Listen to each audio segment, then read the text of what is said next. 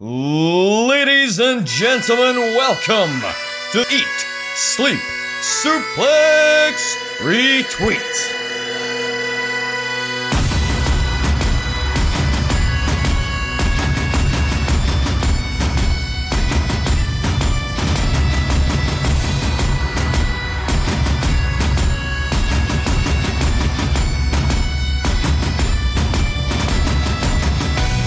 Hello and welcome to Eat, Sleep, Suplex, Retweet. I'm Stephen Wilson and we've got another special treat for you here on the podcast. Recently I got the chance to take part in a press event for WWE ahead of their final night of the recent UK tour in Glasgow, and joining us for that event was none other than Scotland's own, the former two-time WWE champion and 2020 Royal Rumble winner, Drew McIntyre. I got the chance at this press event to ask Drew a couple of questions, namely about the WWE champion Big E and his thoughts on that fantastic Money in the Bank cash-in, his potential thoughts for the draft that's coming up in a couple of weeks, who he would like to face, what champion would he like to face. We also talked briefly about NXT UK and the influence Triple H had on his career. Here is my section from the press event with Drew McIntyre. Enjoy. Hi Drew, how you doing? Good, how are you? In the last week or so at WWE, the big news has obviously been Big E cashing in his Money in the Bank and winning the WWE title, and it's something that's, we've seen loads of wrestlers give him universal praise on social media and congratulating him. What was your reaction to it backstage? Is he somebody you're quite close to, Big E, in the locker room? Yeah, everybody's close to Big E. He's the world's nicest man.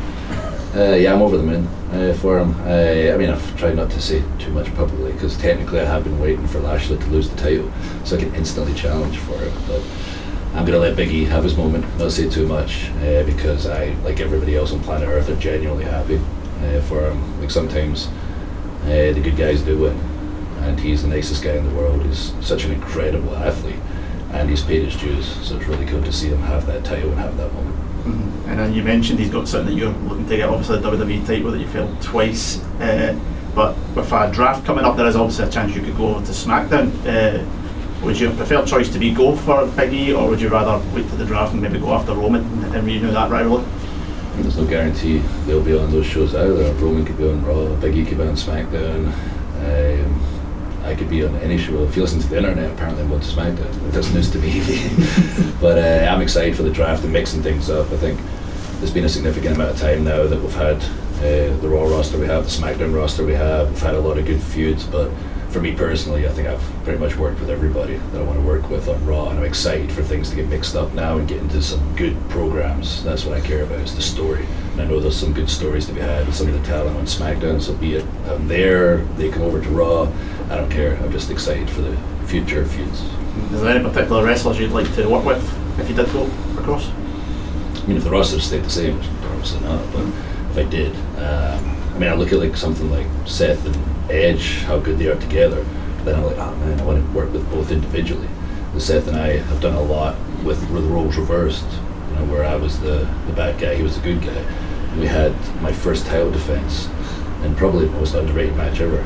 It was, I can't remember the pay-per-view, but it was right after WrestleMania, and there was nobody there in the Performance Center, and I enjoyed that match so much. He's so good, but from a story perspective, I know we can do some cool stuff. He's actually a bad guy that wants to be a bad guy, which is always nice. And Edge is Edge. Like, I know the storytelling, that would be unbelievable because he's an absolute master at it. And in the ring, we've done a lot when I was younger, but where I'm at now, where he's at now, it could be some really cool, would be some really cool stuff.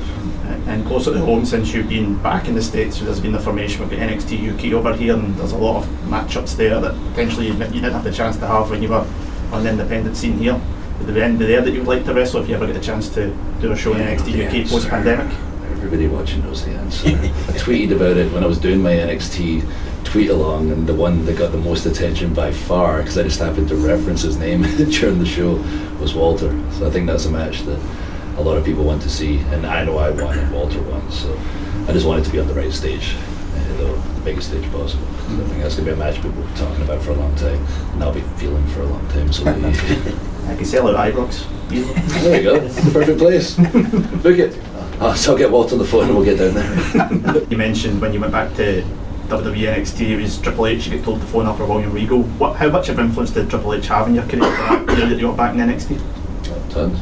He's the reason I came back. Like I say, I have no intention at that point to come back.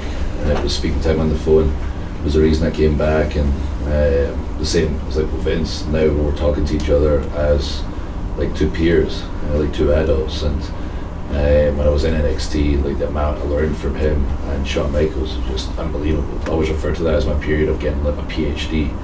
I'd show up to NXT and I'd be in Professor Shawn's class.